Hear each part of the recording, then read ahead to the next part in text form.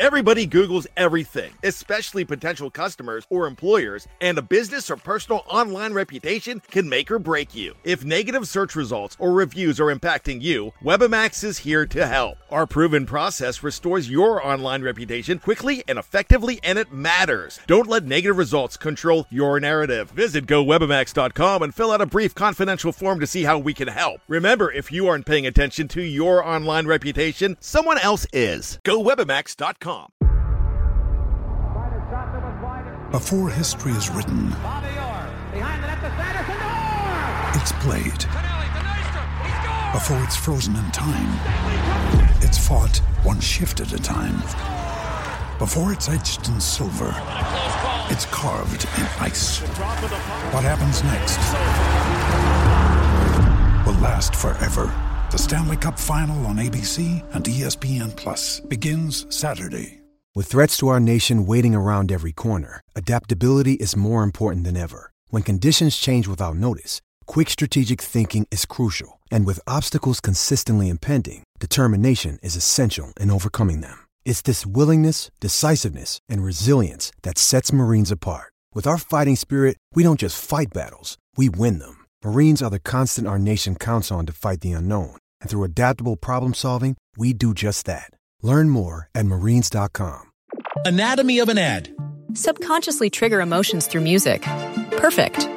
Define an opportunity. Imagine talking to millions of people across the U.S. like I am now. Identify a problem. Creating an audio ad is time-consuming.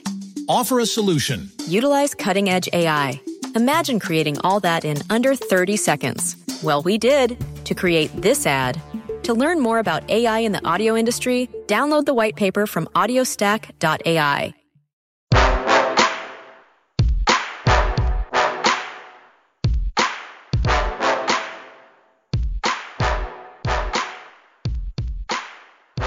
Welcome back to episode 91 of the Red Seat Podcast. This is your host, Jake Devereaux, and today, instead of being joined by the normal crew, I am joined by Matt Corey of The Athletic, by request. So Matt, welcome back to the podcast. You've been on once this year, I think, but not as much as you used to be. So we're really happy to have you back. Thanks, Jake. It's wonderful to be here and talk Red Sox with you guys, or just you in this particular case. Yeah, always good to do that. So Matt, where can people find you on Twitter? Oh, on the Twitter. At MattyMatty2000 is the Twitter handle, and I'm at The Athletic Boston, so you can find my stuff there at The Athletic, or at theathletic.com/Boston, or I think /Red Sox also works.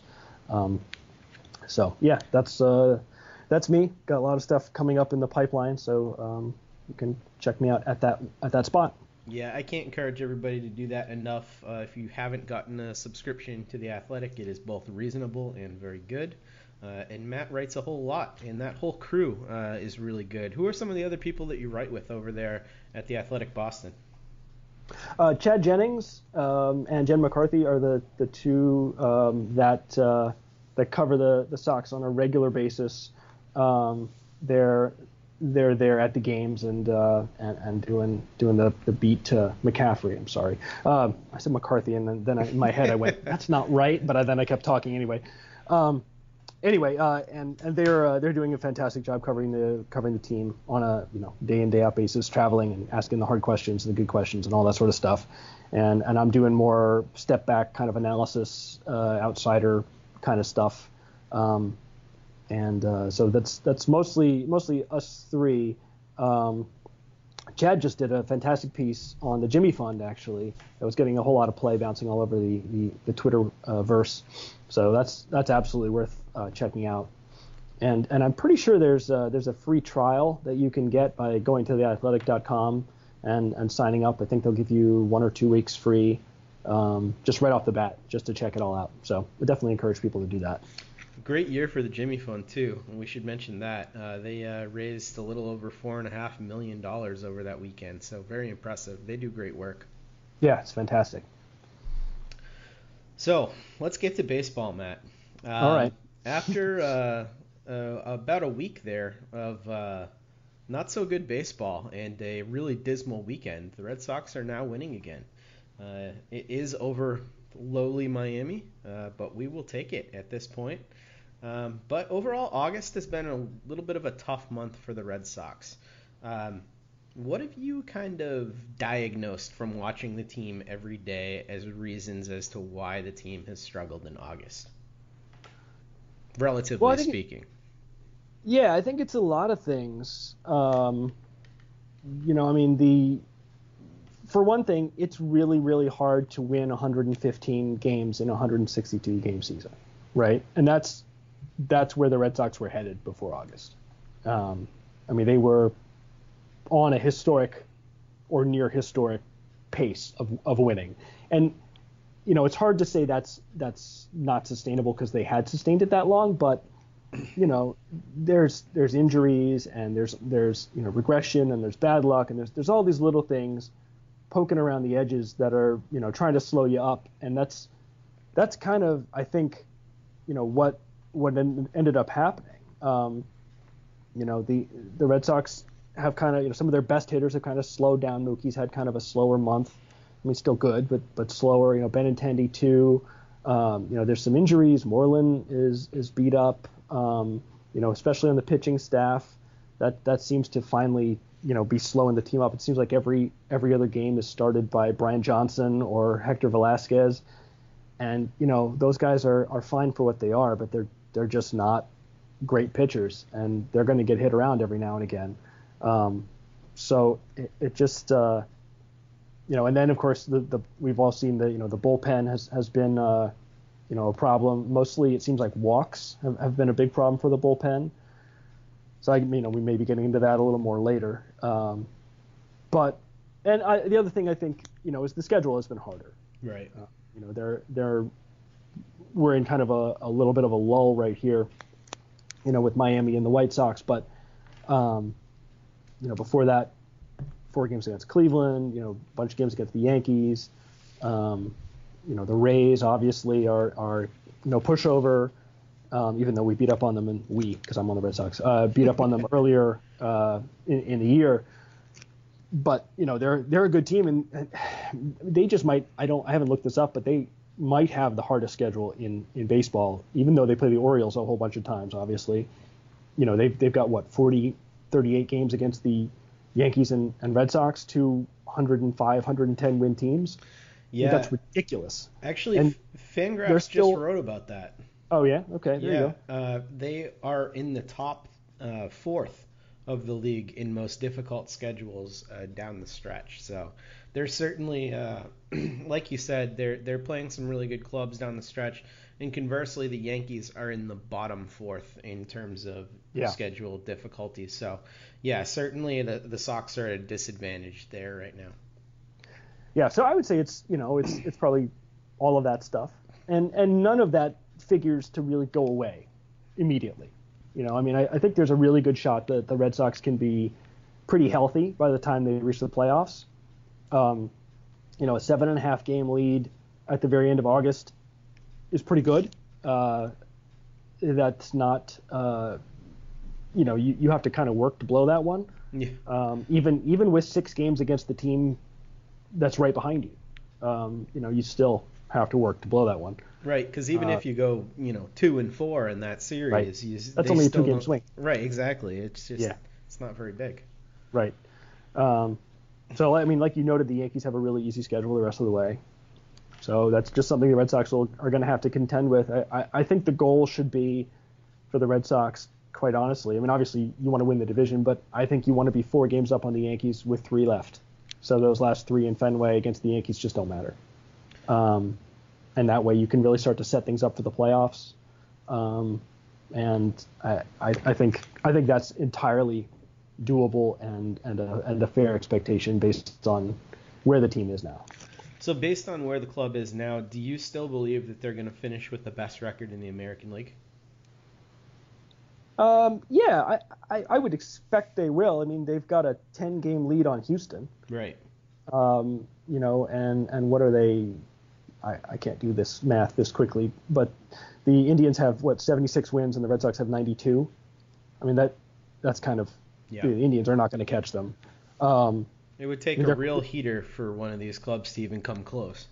Yeah, I mean, I think the team with the best record in the American League is going to be the team that wins the East. So if the Red Sox win the East, therefore, they will have the best record. So I would expect that. Now that said, I was reading the other day, Houston, based on at least runs allowed and runs scored. If you go to Baseball Prospectus and look at their first, second, third order winning percentages, the Red Sox obviously have the best first order winning percentage, which is just wins and losses. But when you start looking at runs allowed and then derivative of runs allowed and runs scored and allowed, you get into situations where the Astros are actually labeled a better team. Interesting. So, how close is that for second and third order wins between the Red Sox and Astros? Well, I don't have it in front of me. I can look it up. But yesterday, before yesterday's game, and obviously the Red Sox scored a ton of runs, so that may change things. But yesterday, I think the Astros had better second and third order winning percentages than the Red Sox by a good little bit. Wow. That's surprising to me because when you look at run differential, the teams are really, really similar in that category. Yeah, they are. I think part of it has to do with the Red Sox record, in one-run games. Right. The Red Sox are much better against one-run games. There may be something in there about strength of schedule, other stuff like that. Yeah, they've certainly got some good BABIP luck this year too. So yeah, there's a lot of different factors I think that could weigh into that. But one of the things I wanted to talk about was where the team ranks in September in a number of categories, or in August, I should say, in a number of categories when looking at hitting, starting pitching, and bullpen. Because I was actually surprised today to figure out what I found out when I looked at this. Where would you guess that the Red Sox ranked in terms of weighted runs created plus as a team in August? If you had to take a guess. I would guess right around, I don't know, league average? So 15-ish out of 30 clubs? That's what you'd guess? Right around 100? Oh, like weighted runs created plus, I would say 100. I don't know where it ranks. Yeah. I'm just guessing. Yeah. So probably roughly somewhere in there. Are they worse than that? No, far better, in fact. The Red Sox were first in all of baseball with a 121 weighted runs created plus in August. In August? Only in August? Yeah, in August. Only in August they were first in all of baseball. That's crazy. So the offense has not been the thing holding this team back. So it must have been the pitching, right? So I looked at the starting pitching. Where would you think the starters ranked in terms of the league? This whole segment is going to make me sound like an idiot. I think you'll do better with the pitching. I mean, I would say probably somewhere in the, in the, I don't know, 10 to 12 range. So pitching ranked 17th in baseball, so not too far off, with a 4.22 ERA for starters. And then bullpen was just slightly better, 15th in baseball, right middle of the pack at 3.91 ERA. So it has actually been starting pitching that has been the biggest weakness in the month of August, and especially coming into the last couple of games. A few weird things happen and Price ends up getting hit in the hand, so he doesn't get to deliver a quality start. But the 8 starts previous to the 28th, the last time before they started this series, starters have been getting really banged up to the tune of about a 6.5 ERA when they were going out for the Red Sox. So things have been pretty ugly there. What have you kind of seen as the biggest struggles? Do you think it's health, fatigue? I mean, what is holding these guys back right now? I think it's probably all those things. Yeah, I mean, not to cop out and just eat all of the above, but they've thrown a lot of innings, and there's been injuries in the pitching staff kind of up and down the rotation since the year started, and so there's guys going in and out kind of perpetually. I mean, you've had Porcello and Price have both pitched 5 games this month. So is Eovaldi, but obviously they just got him. Other than that, Sale's thrown one. Rodriguez hasn't thrown one at all. Hector Velasquez has started 3 games. Brian Johnson has started 5 games. Pomerantz started a game. So that's it right there. And that's kind of why I'm not too worried about the postseason. Mm-hmm. I don't think Drew Pomerantz, Hector Velasquez, or Brian Johnson are getting any postseason starts. I would hope not. It's possible Johnson might. Yeah. I was just going to say, out of all those guys, he's the most likely. Oh, yeah, definitely the most likely. But, between Sale and Price and Porcello, presuming they're all healthy, because, who knows at this point. But presuming they're all healthy, those are probably your 3 starters in the first series, right? And then in the second series, hopefully Eduardo Rodriguez is healthy. He's coming back this weekend, so we should get a first-hand look at how he looks. And my guess is he's your number 4 starter. Yeah, I would agree with that. That's all you need.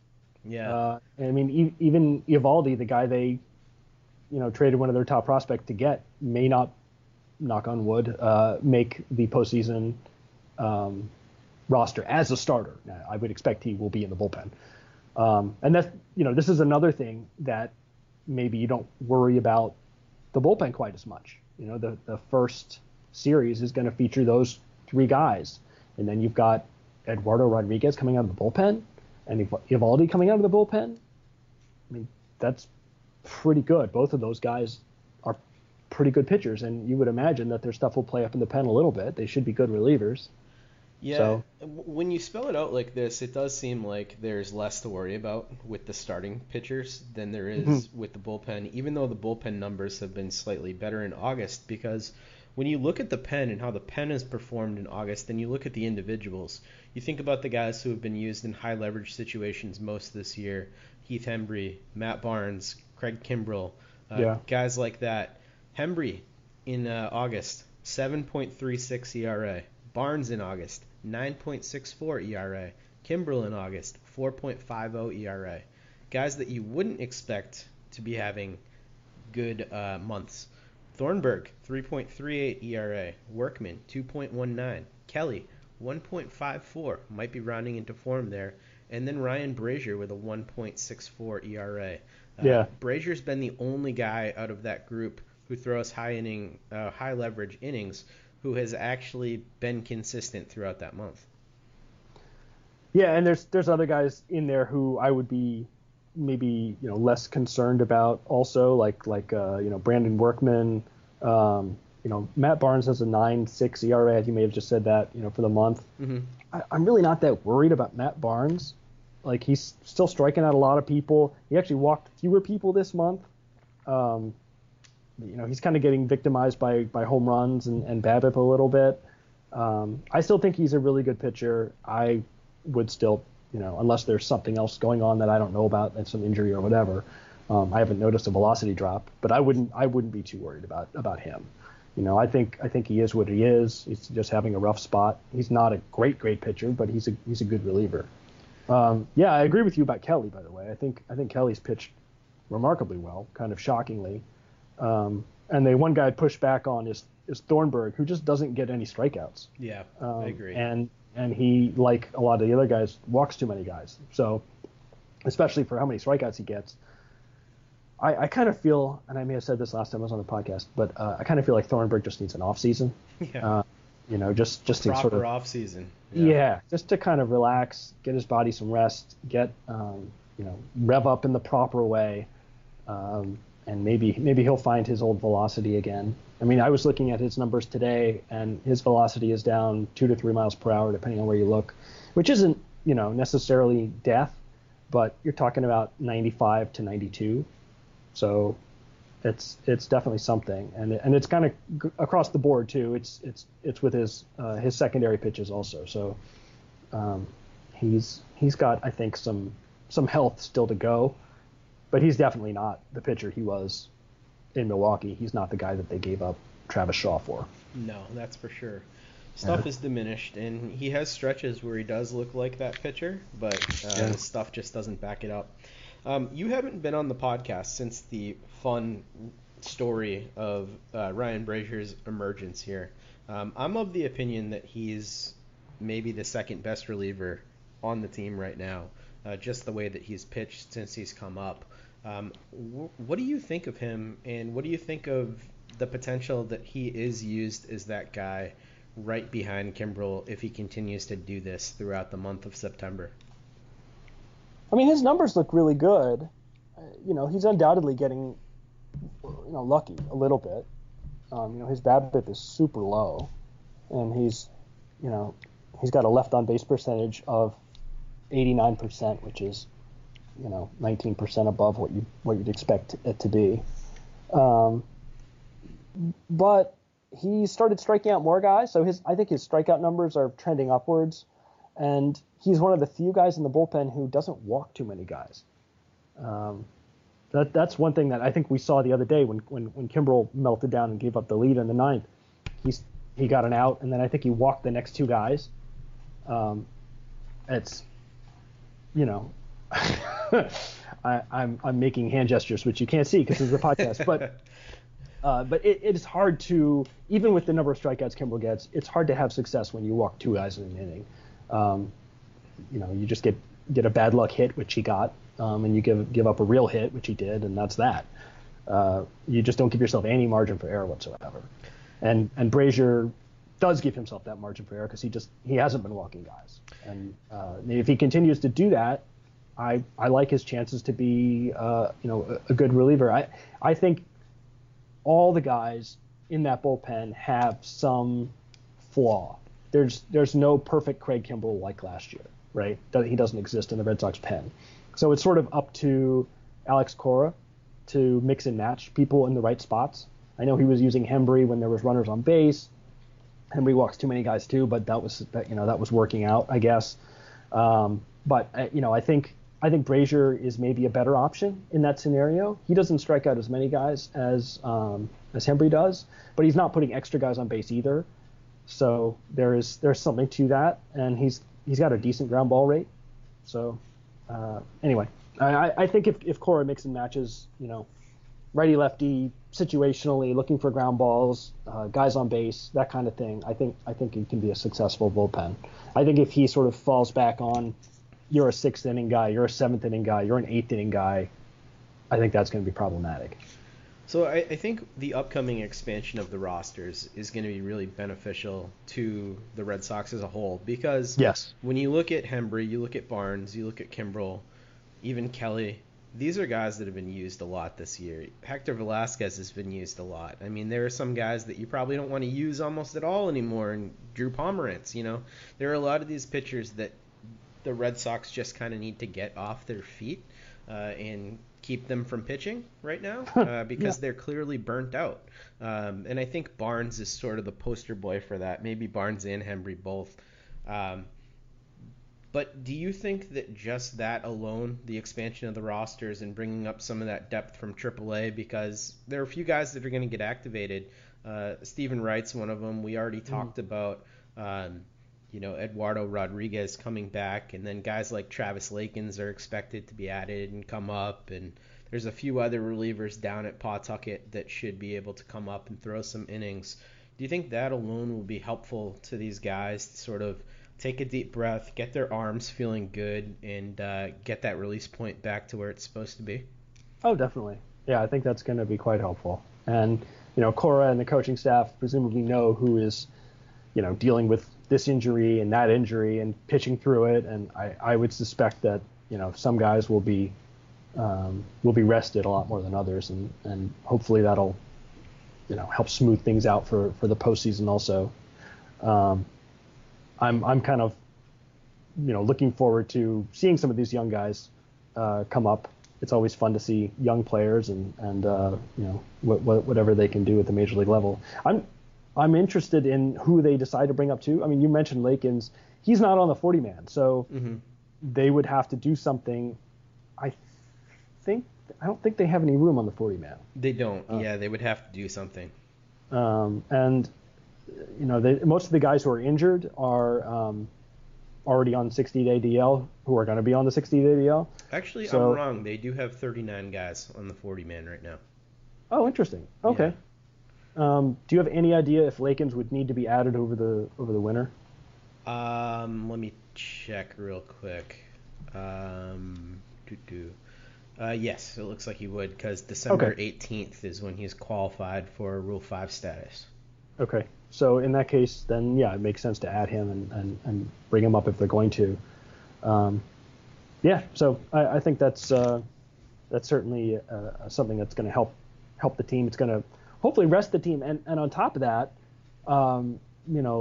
there may be some of these guys like Lakins who will have success coming out of the pen, and that may make the Red Sox reevaluate some things. Is Joe Kelly going to make the postseason roster? Are you going to have Tyler Thornburg on the postseason roster? I think the answer to that may be no already, but still. Yeah.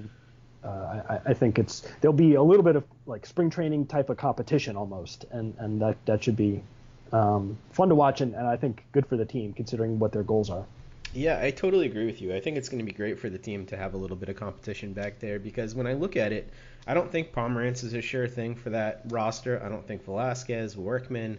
I don't even know, even though Kelly has turned a corner, if Kelly is really a sure thing, if he starts to dip again, because he had 2 months with an ERA above 8. So as much as they've trusted him over the years, I don't know if that spot's safe. So I think a guy like Lakins, if he comes up and pitches really well, could make a good enough impression that they decide to run with him throughout the postseason. Yeah, it's entirely possible. You know who else who's had I just closed the document. That was stupid. I just had it, and I was going to spit some names at you. Robbie Scott has actually had a fantastic season in AAA, and he's on the 40-man too. And he's lefty, isn't he? Yeah, he is. Yeah, so the Red Sox obviously hate left-handed relievers as much as they love left-handed starters. It's odd, isn't it? Yeah, it's not, I'm being facetious, but I think I think he might have, there may be an argument for a guy like that on the postseason roster. Bobby Pointer has pitched well as well. He's also pitched well when he was called up earlier in the year. Lakins you mentioned, and the other guy that everybody loves to mention is the recent draftee, third round, I think, Durbin Feltman, but he's still in high A, and so I don't anticipate him doing anything anywhere close to the majors this year. I feel like the Red Sox thought maybe there was a chance that they might want to rush him, and then he got into the system, and they took a look at him and they thought, no, it's better if we just let this guy kind of rise on his own, and he has moved up 2 levels too. He's still pitching well in high A, but I don't think there's a spot for him on either the 40-man or on the postseason roster.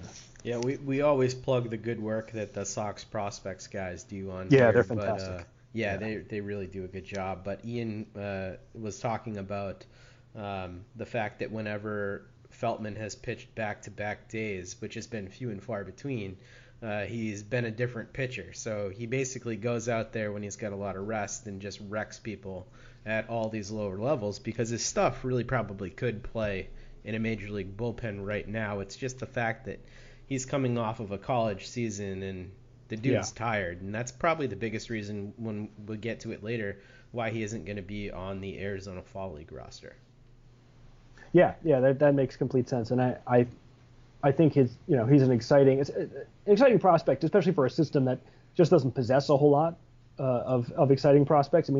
There's a few guys that you can see, impacting a major league roster at some point for sure, but it's always good to add a guy who you think can pitch in the majors, and I wouldn't be shocked if he was up, towards the end of next year, maybe. But again, like you pointed out, there's only one more spot left on the 40-man, and they just drafted him. They don't need to move him up and kick out someone else. When you move someone off the 40-man, you risk losing them to another team for nothing. You're giving away talent, and so you want to make sure that that you're not giving away talent that you need or want. And so there's no reason to do that if at this point if he's not going to help, like you pointed out. So yeah, I think he's an exciting guy, someone definitely Red Sox fans should be aware of, but that's further down the line.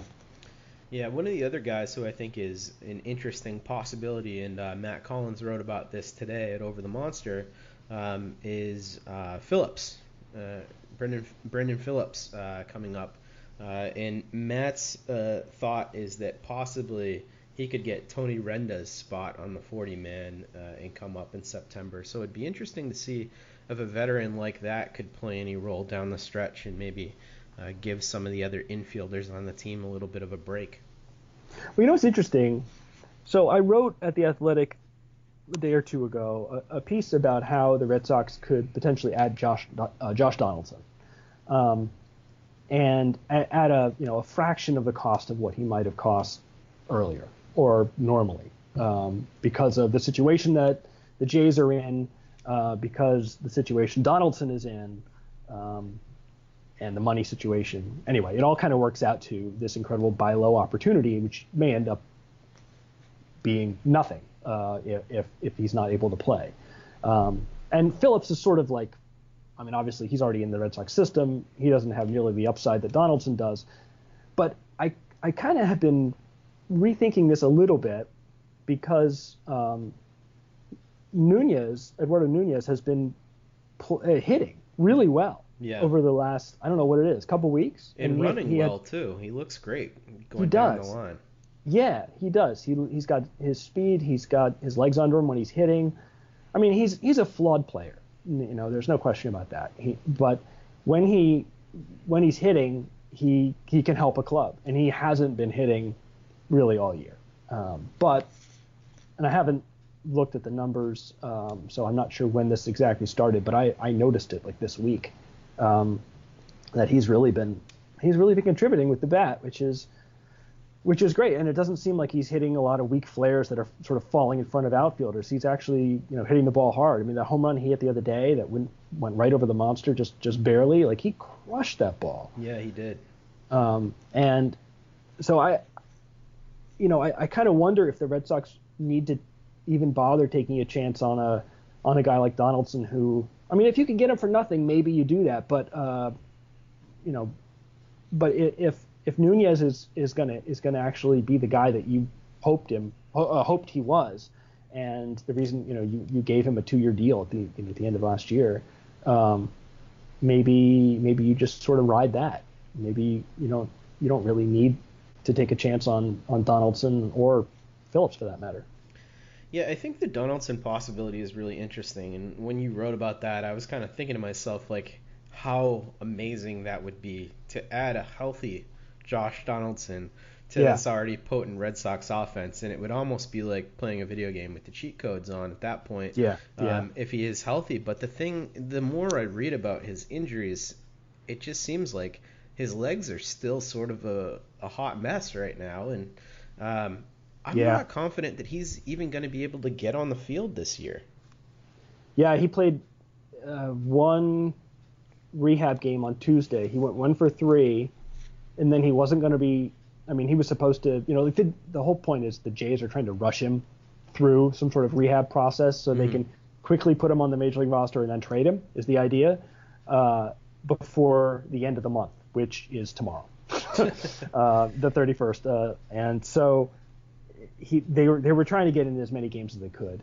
And then I think he's supposed to play one of the games of the doubleheader today. But he reported having a whole bunch of soreness just from playing that one game on Tuesday. And so even if there had been a game the following day, which there wasn't, he would not have made the lineup. So yeah, I mean, he hasn't played since like May, and so the timing is dubious. Right?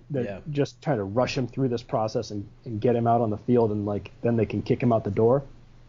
And you just have to wonder what if maybe it's just not best for him to just shut it down and come back and see what the market has for him this off season, which is probably going to be pretty sad. But yeah, he lost himself probably $80 million or so by being injured this year. It is sad to see that. At least, yeah. But if he's healthy, I'm obviously totally with you. I mean, that would be fantastic, and one thing about it is if the Red Sox can get him for nothing and they have a spot on the 40-man, then you bring him in and hopefully he gets healthy over the course of the month. You play him occasionally and build him up to the point where maybe he can DH or play some third, in the playoffs. That would be worth it. Yeah, it sure would. Even if you don't get him on the field till almost playoff time, that's totally worth it to have a weapon like that in the postseason. Imagine seeing him coming off the bench as a pinch hitter in a game. Oh, I know. That'd be great. And your original point about Phillips stands also. I mean, he's obviously already in the organization. I think I said that already. And so, there's no acquisition cost. So maybe they bring him up and give him a shot to make the postseason roster. But I kind of feel like, Brock Holt's been hitting, Nunez has been hitting. Where's the spot for a guy like that? Unless there's the upside that Donaldson possesses. Obviously Donaldson, and when he's healthy, much better hitter than Brock Holt, much better hitter than Eduardo Nunez. But in Phillips' case, that upside doesn't exist. So, yeah. Yeah, I agree with you. So a few more guys that are going to be activated in September. We mentioned them just in passing. Rafael Devers should come back from the hamstring injury and start to get some playing time. But the really interesting guy is Christian Vasquez. So I wanted to get your opinion on what's going to shake out with the catcher situation here in September. They're going to have basically September to see, who they want to roll with in the postseason with Vasquez and Swihart and Sandy Leon. It certainly seems like it's Sandy Leon's job, and it certainly seems like Swihart deserves to stay in there. What do you ultimately think ends up happening with this trio of catchers? Ultimately, my guess is there's a trade this offseason. Mm-hmm. Wouldn't shock me if Vasquez was the guy traded. That said, it's complicated because Vasquez is the one guy that they gave a long-term deal to. Now, it's not going to be too much more than it would be if he just went year to year through ARB anyway. But, yeah, I think you're right. Sandy Leon is the starter. The pitching staff has a Sandy Leon fetish, and he's been a big part of the team defensively at least, and they've managed to overcome his so far his meager offensive contributions. And I mean, you and I obviously we think Swihart can hit, and I've been, I don't want to say impressed, but it seems like he's a catcher. He can catch, right? I mean, yeah. He's caught the ball. You don't see him like stabbing his glove at it. You don't see him, missing the ball. There's not like a ton of pass balls when he's catching. He can throw runners out. I am not a major league catching expert, but everything I've seen indicates that the guy's fine. He's probably not ever going to have the arm that Vasquez had when he came up before he had Tommy John surgery. Vasquez doesn't have that arm anymore either. So I don't know. It'll be interesting to see. I think like our discussion in the bullpen, getting Vasquez back means that you can start giving guys some rest. If you want Leon starting every game in the playoffs, then that's fine, but that's a lot of work to throw on a guy, and you're probably going to want him to be healthy as you can get, as rested as you can get him beforehand. So use Vasquez and Swihart, and give Leon the rest that he obviously needs or should get, and get him ready for the playoffs. And then whoever is playing better at that time, he's your backup. That's what I would say. I agree with you. I think that's the smart move, because clearly you're going to roll with Leon this year, so get him some rest. He's already been playing way more than he's used to, so you don't want a guy like that to wear down. Michael Walsh on our site, Over the Monster, wrote a really good article about the catching situation. It's a short read too, so I urge anybody who's interested in this to go out and check it out. But basically, Blake Swihart before this year, before getting a chance at catching, had been a below average framer, blocker of the ball, and this year when he's came up, obviously a very small sample size, but he's been worth 1 framing run and 0.2 blocking runs. So he's actually taken steps forward, and we've seen that visually as well when we watch him. But the big thing with him is he does have elite pop times as well, and his arm is, in my opinion, worlds better than even Leon or Vasquez at this point. His arm's amazing when he does throw, and he also pointed out in this article that Swihart has batted .311, .354, .443 since June 24th. So we always kind of, especially me and you, I say us, we've had confidence in his bat throughout this whole time, but now it's really cool to see some of those catching chops that all the scouting reports wrote about actually showing on the field.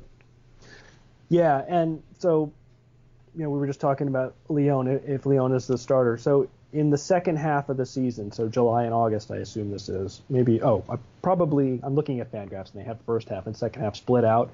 So this is probably mid-July or so, since the All-Star break. But in the second half of the season, Leon is hitting 115.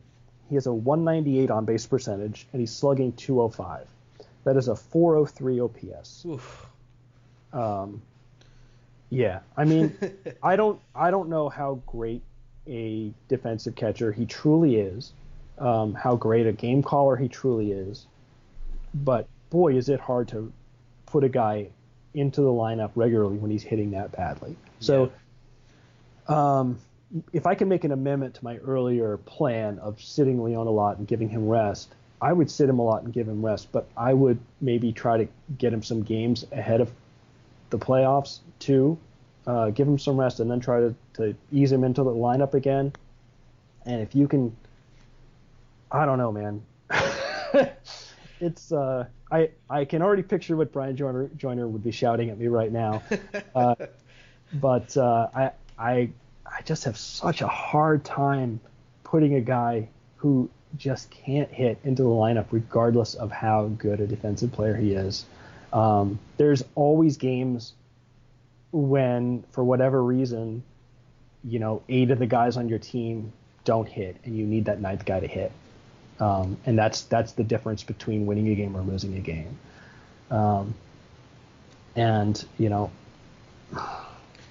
Anyway, so those are my reservations with Leon, which I've had most of the year, but that second half slash line is just brutal. I mean, it is simply awful. And I think he's probably tired. Like you pointed out, he's played a lot of games, more than he usually does. So maybe some rest will help him out. You don't need him to hit 350 with a 400 on base percentage. If he's hitting 250 with a 300 on base percentage, I think you call that a win. You throw him in the lineup. But 115 is just hard to deal with. Yeah, and to your point there, watching Blake Swihart in the time that he has gotten, he's had some pretty big at-bats lately, especially over the last 2 weeks. At-bats in key situations where he has come through with the stick, and that's just not something that we've seen at all from the other 2 catchers, really at any point this year. So that's what makes this whole package so enticing, right, is that Blake Swihart's entering his prime, he's getting better defensively as a catcher, and the offensive ceiling is just astronomically higher than either of these two guys. So if I was running the team, I would sure start figuring out in the offseason how I can start getting this guy more regular time behind the plate. And maybe that's a 50-50 split to start next year, but transitioning this guy into a future full-time role, I think that's sort of what he deserves. I don't know, maybe he doesn't deserve that, but that's what I think he deserves. I mean, I think he can do it. And I think, what might be sort of off topic, Jake, so I apologize for this, but I was just thinking about September, right? Mm-hmm. And you've got all these different pitchers who, swear by Sandy Leon. Maybe see if you can get them to throw to Swihart a little bit. Maybe, maybe they'll be more willing to do it in the playoffs if necessary. I mean, if Leon is just not going to hit at all, it's just so hard to put him into the lineup. I think that's a great idea. You can do it when, like I can hear Brian Joyner saying, you can do it when your team is on 110, 115 win pace and the pitching staff loves you and everything is going fine. At that point, okay, maybe you don't rock the boat. But the win pace you're on doesn't matter in the playoffs. In the first round, you get to lose 3 times. That's it. And once you lose 3 times, you're done. You get to lose twice, really. And so it's just so hard to put a guy like that in your lineup every day. And obviously the Red Sox are going to do it, so that's going to be the way it is. But you just have so much less margin for error. If the Red Sox lost to the Marlins on Wednesday, they would have lost a game in the standings. They would have gone from 7.5 to 6.5. They'd still be up 6.5 games. Right. Who effing cares? But the downside is just so small. But in the playoffs, the downside is huge, and you really need everybody to be pulling on the cord all the time for it to work. So moving on here, a couple quick hits. David Price is expected to be okay after getting nailed in the wrist. Alex Cora expects him to take the ball for his next start, so that's a big win. It's huge. Huge, absolutely huge. Oh, if he'd had a major injury, I mean, he had a baseball tattooed on his wrist after that hit. Oh, and you could see it walking off the mound. You could see the mark it made on his arm. But, I mean, he is. I know your feelings on David Price. He's been the second best pitcher on the Red Sox the second half of the season, and I would expect him to be the second pitcher, starting for the Red Sox in Game 2. The first pitcher starting for them in Game 2. The second starting pitcher for them in the playoffs. And especially if Chris Sale's health is at all in question, which clearly it is, man, you need him so bad. Yeah, I totally agree with you. As much as I haven't liked him in the things that he does personally, to media members and things like that, I have to say I've really come around on his pitching. And I don't think there's any way that if you have eyes, you can't see that David Price has been pitching incredible in the second half. So yeah, I was very relieved when I saw that quote from Cora. Yeah, for sure. Miners notes here. Red Sox did announce who they are sending to Arizona Fall League. They're going to be sending third baseman Michael Chavis, as well as fellow third baseman Bobby Dahlbeck, left-handed pitcher Darwinzon Hernandez, who was recently promoted to Double-A, Mike Schwarin, who's going to be pitching out of the bullpen, as is Darwinzon Hernandez. First baseman Josh Ockamy, second baseman Esteban Quiroz, who was signed out of the Mexican League and was injured for most of this year. Right-handed pitcher Teddy Stankiewicz, who is the only pitcher that Matt Collins ever sees when he goes to games, and left-handed pitcher Josh Taylor. So pretty robust crew heading out to the Arizona Fall League, and certainly some names there, some prospects, some top prospects for the Red Sox. So it's going to be interesting to see how these guys progress, and especially Chavis with his questionable defensive home, and Dahlbeck being good at third base, I should say, is also going to get a little bit of time at first, so that should be very interesting as well. Overall, some reasons to follow some Arizona Fall League baseball if you don't. Yeah, absolutely. The thing that really intrigues me about that group is the power. We've complained for years about how the Red Sox farm system doesn't produce power hitters, and I think that's maybe sort of silly considering the offense this year. I mean, Mookie Betts and his however many home runs he has, and obviously Benintendi hits home runs and whatever. Xander this year. Yeah, Xander's hitting home runs too. Yeah. So, yeah. But none of those guys really has like elite power. I guess maybe you could say Mookie has elite power. Maybe I'll shut up about that. But it's good to see the Red Sox develop some more power hitters in Dahlbeck and Chavis. I sort of joined the chorus of people wondering where they will fit in the major league roster. Mitch Moreland is going to have another year on his deal, and so maybe there's a spot opening at first base depending on how that goes or what happens after that. I think the Red Sox obviously want Rafael Devers to be their third baseman of the future and of the present if he can get his hamstrings healthy and improve at the plate a little bit against Major League pitching, which I have every confidence he will do. So I don't know that there's a spot open there, and obviously there's nothing open on the in the outfield or at DH as long as JD Martinez is in town. So it's sort of an open question where those guys fit, and it's not hard for me to see them as Dave Dombrowski trade bait for some NL Central relief pitcher. Oh no! I really hope that's not what they're destined for. I hope if he does trade him, it's for a good cost-controlled starter, and he's actually been able to do that effectively. Yeah, he has. So I know I'm sort of being mean about it, but I think it's fun and exciting when there's guys who have obvious skills and who are coming up through the system, and it's always good when they can get to the major league team and make an impact, and so Arizona Fall League is good for that reason. I correct me if I'm wrong, but I believe it's a pretty pitcher centric league, so their numbers may not be fantastic just for that reason, but still two power hitting corner infielders who could impact the Red Sox roster in the near future. Yeah, and two guys in Chavis and Dahlbeck who, despite a difficult home run environment out there, certainly will not be affected by that. Both of these guys are potential 70 power guys. Dahlbeck probably is a true 70 power guy, and Chavis is like a 65, 70 power guy. So if they connect, that ball's leaving. Yeah, I mean, Chavis is a smaller guy, but we've seen guys on the Red Sox roster right now with good power and not great size. So yeah. There's more to power than just being big and strong. Strong obviously helps, and big doesn't hurt. But you can hit home runs in the major leagues without being Aaron Judge sized for sure.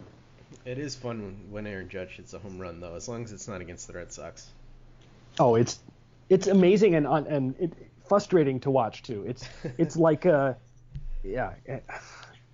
it's like in wiffle ball. When I play wiffle ball in the backyard with my sons. Sorry for this digression, but and there's like a big net that I put up, which is where we hit home runs over. And if you hit the ball straight away, like right to dead center, the net is really close. Mm-hmm. And if you hit it to the corners, it is far away, obviously, just the way physics works. So you can basically hit like a pop-up, and if it's to straightaway center field, it's going to go out. I feel like that's what Aaron Judge does a lot. Like, he doesn't hit it that well, but he's so big and so strong, and he hits it just well enough. And it's like a 7,000-foot pop-up that drops into the first row of the right field stands in New York, and I want to pull out what's left of my hair. Yeah, it would be nice to be able to feel what it feels like to hit a baseball as Aaron Judge. That would be one of the things I would wish if I had a genie bottle. Would you rather do that, or would you rather be like Chris Sale and blow someone away with a 99-mile-an-hour fastball? No, if you could do either one, just one time. If I could do either one, it would be smoking a ball like 117 miles an hour and like 500 feet, just to see how little I even feel the ball as it hits my bat. I'm always fascinated by like hearing guys talk about hitting a ball just perfectly on the screws, and they always talk about like how they don't notice the ball at all. It's just like this perfect motion of man and ball flying out, and it sounds glorious. I really want to do that, and I never will. Have you ever hit a home run before in any softball, baseball, anything? Nope, just wiffle ball. So okay, yeah, that's my claim to fame. So I've come close, but never. I was more of a line drive guy. So I was more of a strikeout guy. Oh yeah, trust me. Yeah, I was there too. I did hit a home run once in softball, which I'm sure is a different thing. The ball's different, the bat's different, etc. But I remember when I hit it, and I will of course never forget it because it's the only home run I've ever hit and the only one I ever will hit.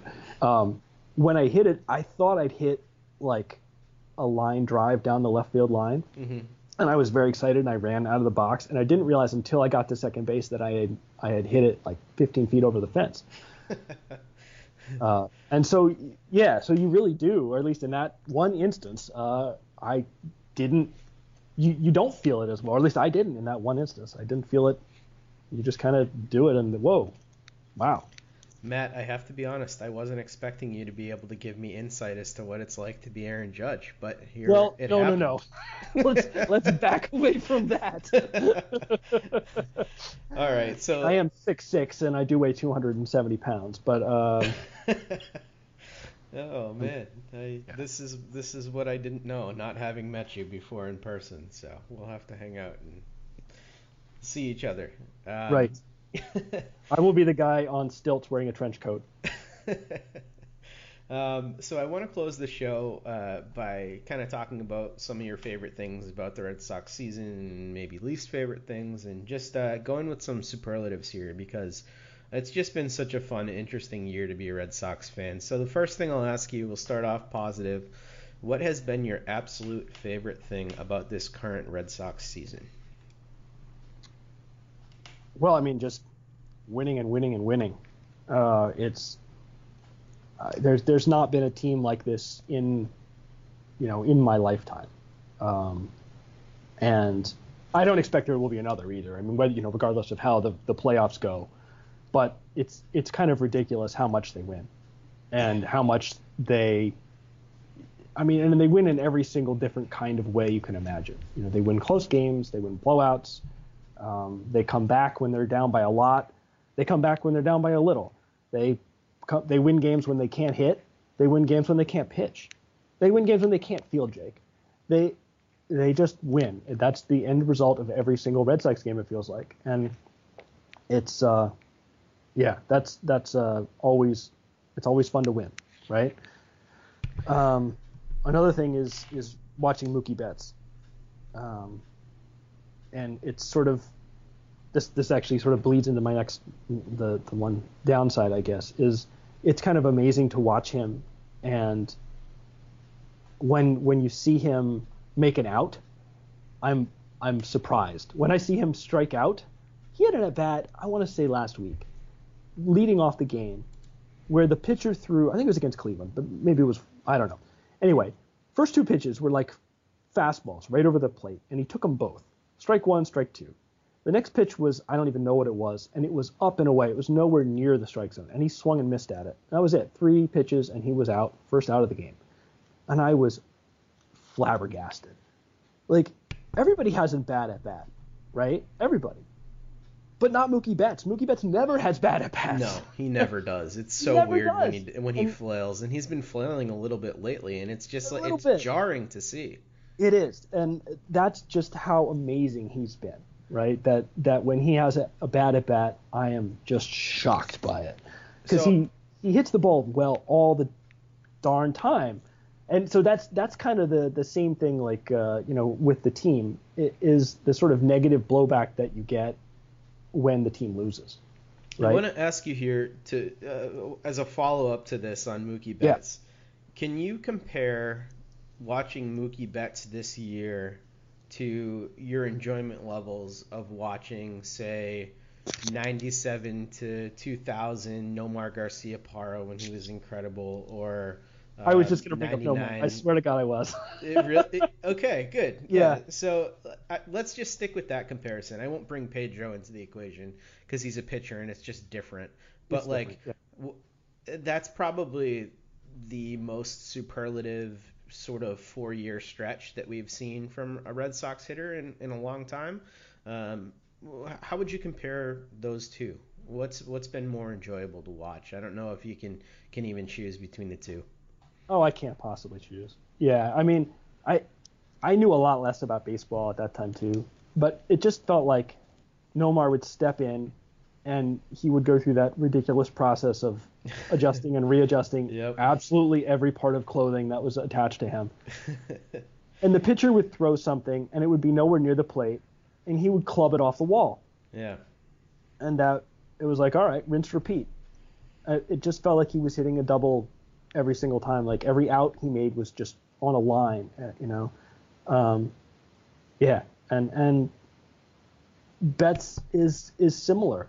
I'd be interested to go back and look at some of Nomar's stats from those years because I haven't really done that, and you know, to see what, you know, his line drive rate was. I don't even know if that kind of data exists, but you know, whatever batted ball data they have, I would be curious to see, because I bet his line drive rate was, you know, no kidding, it was 98%, right? I mean, every ball I hit is a line drive.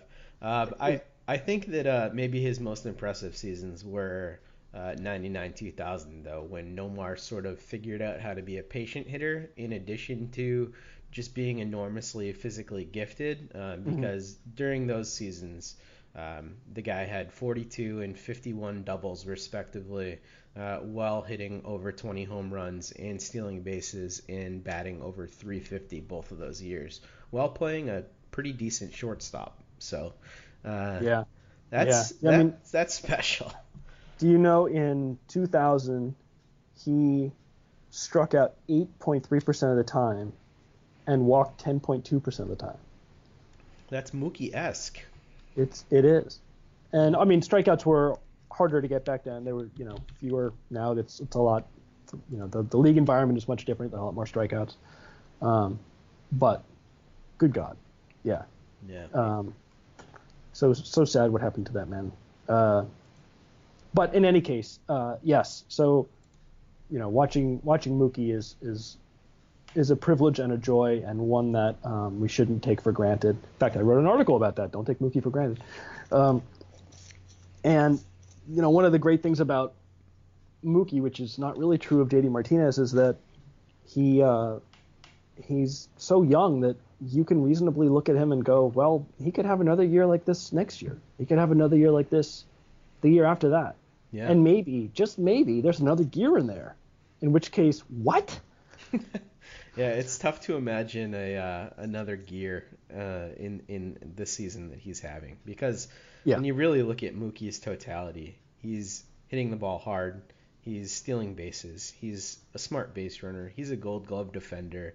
He is what baseball player should be. You know, he's the ultimate right now. Yes, I agree. Yeah. What about your least favorite thing about this season? Do you have any annoyances, or maybe guys that you thought were going to do well that didn't do well, or people who've been frustrating to watch, or anything like that? Well, I mean, I think the media environment has been more negative than I would like for a team this good. I kind of wonder how much, because, you know, the Patriots just win all the friggin' time, right? Yeah, right. And you can do that in football, right? There's the physical domination of football doesn't exist in most other sports, certainly not in baseball. You just can't win that much in baseball. And there's so many games that, you know, like the best teams lose 50, 60, 70 times almost. That's a lot of losing for a great team. And I feel like we, and myself included, certainly, get caught up in, in the negativity of those losses far more than we should.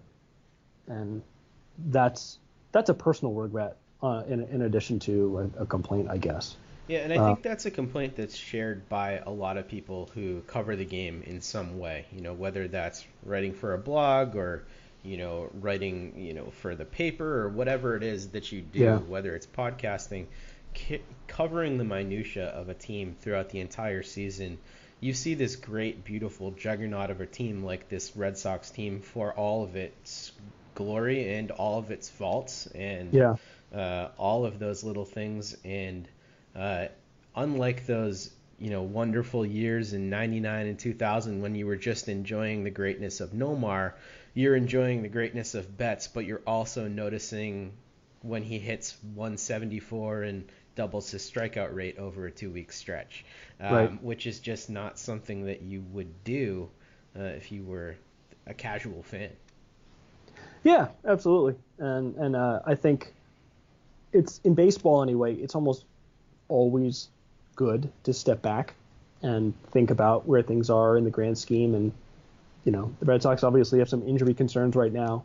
Beyond that, there's really nothing to worry about. You can worry about the playoffs, and there'll be time to do that in the playoffs for sure. And I will join you in your worrying. But my God, this team is just so good, and people should just be enjoying it, because next year ain't going to be like this, because it just doesn't fall like this every time. No, it sure does not. The other thing I would be remiss if I didn't mention is Dustin Pedroia, who very unfortunately, and I'm a big Pedroia fan, and I feel bad that he hasn't been able to be a part of this team. Not just because it might have made the team a little bit better, and I think it would, but just because, he's been on lots of really good teams, lots of teams that have had postseason success, but this is just such a shooting star, once a lifetime kind of gig, and he was right there for it, and then his body kind of gave out on him, and now and he's missing this kind of great thing, Yeah, and how much that kills a guy like Pedroia too. Oh yeah, I'm sure he's just in agony all the time. Yeah, that is tough. I'm glad you brought that up, because that's not something that we think about much, especially when we now get to watch the great defensive Ian Kinsler in his spot. Yeah, it's nice that they were able to go out and make a move like that. And it's so under the radar too. Like, nobody had really talked about adding Kinsler, and all of a sudden, whoop, there he is. Yeah, it's sad that spot was even open. So we'll close with this, and I will let you decide whether or not this is a positive or negative surprise. But biggest surprise to you about this Red Sox season? Most unexpected thing? Well, I'll probably just end up repeating myself. I mean, I think it's just all the winning that they're doing. It's just not. I don't know how you could look at the team, and you could certainly look at the team in late March and go, this is a 95 win team. Mm-hmm. This is a AL East winning team. I don't think you could look at this team and go, this is a 115 win team. I don't understand how anyone could do that. I know the numbers certainly didn't say that. Right. The projection certainly didn't say that. So I think just all the winning has just been the biggest surprise to me. I kind of expected Alex Cora to be a good manager, and he's been a good manager. I expected the team to be good. They've been really, really good. Yeah, so that's where I would go. Can I throw that question right back at you? And I'd love to hear your opinion. Yeah, when I think about it, two things come to mind, and I'll go one positive and one negative. I did not think that there was any possibility that Chris Sale could get better. And when he has been pitching, injury aside, he's been better than he was last year. And watching Sale reminded me of watching peak Pedro last year, and just the attitude that he brings to the mound every day. And it just really kind of reminded me how special it is when your team has a true ace. And we've seen some really, really good pitchers on the Red Sox over the years, and guys that dominated in the postseason like Josh Beckett and John Lester, and those were all special pitchers, but not in the same vein as a Chris Sale or Pedro Martinez. So the fact that he was able to step it up this year, I thought was really interesting. And then conversely to that, I think Craig Kimbrell has been my biggest disappointment because of just how historically great he was last year. That he has sort of reverted back to the 2016 version of himself this year has been a little disappointing, because I think, like most people, you just got so used to automatic Craig Kimbrell after last year that seeing him not be able to find his release point frequently is just very jarring still, and I haven't gotten used to it, and I don't think I'm going to. Yeah, I'm with you on both those points. I think the Sale one is very, very accurate. Do you remember, Jake, at the beginning of the year, not you specifically complaining, but the complaints that existed about Chris Sale's fastball and how he lost his velocity and... Yep. Yeah. I was at the game where he pitched against Severino in early April when it was like 40 degrees and he was throwing 89 miles an hour on his fastball. So, yeah, I totally remember. And then I was also at a Chris Sale start later in the season in July when he was hitting 100 on the gun. So that was nice to see. Yeah. But I think it's just illustrative. It illustrates how we tend to get, because we have all this information, we have all this data at our fingertips that we can pull at and break apart into even smaller pieces of information. And sometimes we just need to stop doing that. Yeah. And just watch the damn games. Watch the game and don't worry as much. I mean, yes, I could go on a longer rant, but I will, because the truth is I am as guilty of doing it as anyone else. So, and I will probably continue to be as guilty as anyone else. But I think there's definitely something to that. We are all better for your data mining because we get to read your articles, Matt, and share your insights. So you're too nice. Thank you. It's very good for all of us. So, all right. So that about does it for the podcast today. If you enjoyed the show, and I hope you did, please go on and rate and review us. We've got 25 ratings now, and we've got 4.5 stars on there. So guys, keep the good feelings coming. We appreciate that. And you can follow us on Twitter. You can follow Matt at MattyMatty2000. You can follow me at DevJake. You can follow the Over the Monster account for all your latest Red Sox news at Over the Monster. And don't forget to subscribe to the show as well on iTunes, Stitcher, anywhere you get your podcasts. Matt, this has been a pleasure, and wish you luck covering the team for the rest of the season, and hope to have you on again soon. Absolutely, Jake. Thanks so much for having me on, and thanks everyone for listening, and I hope to be back sometime in the near future.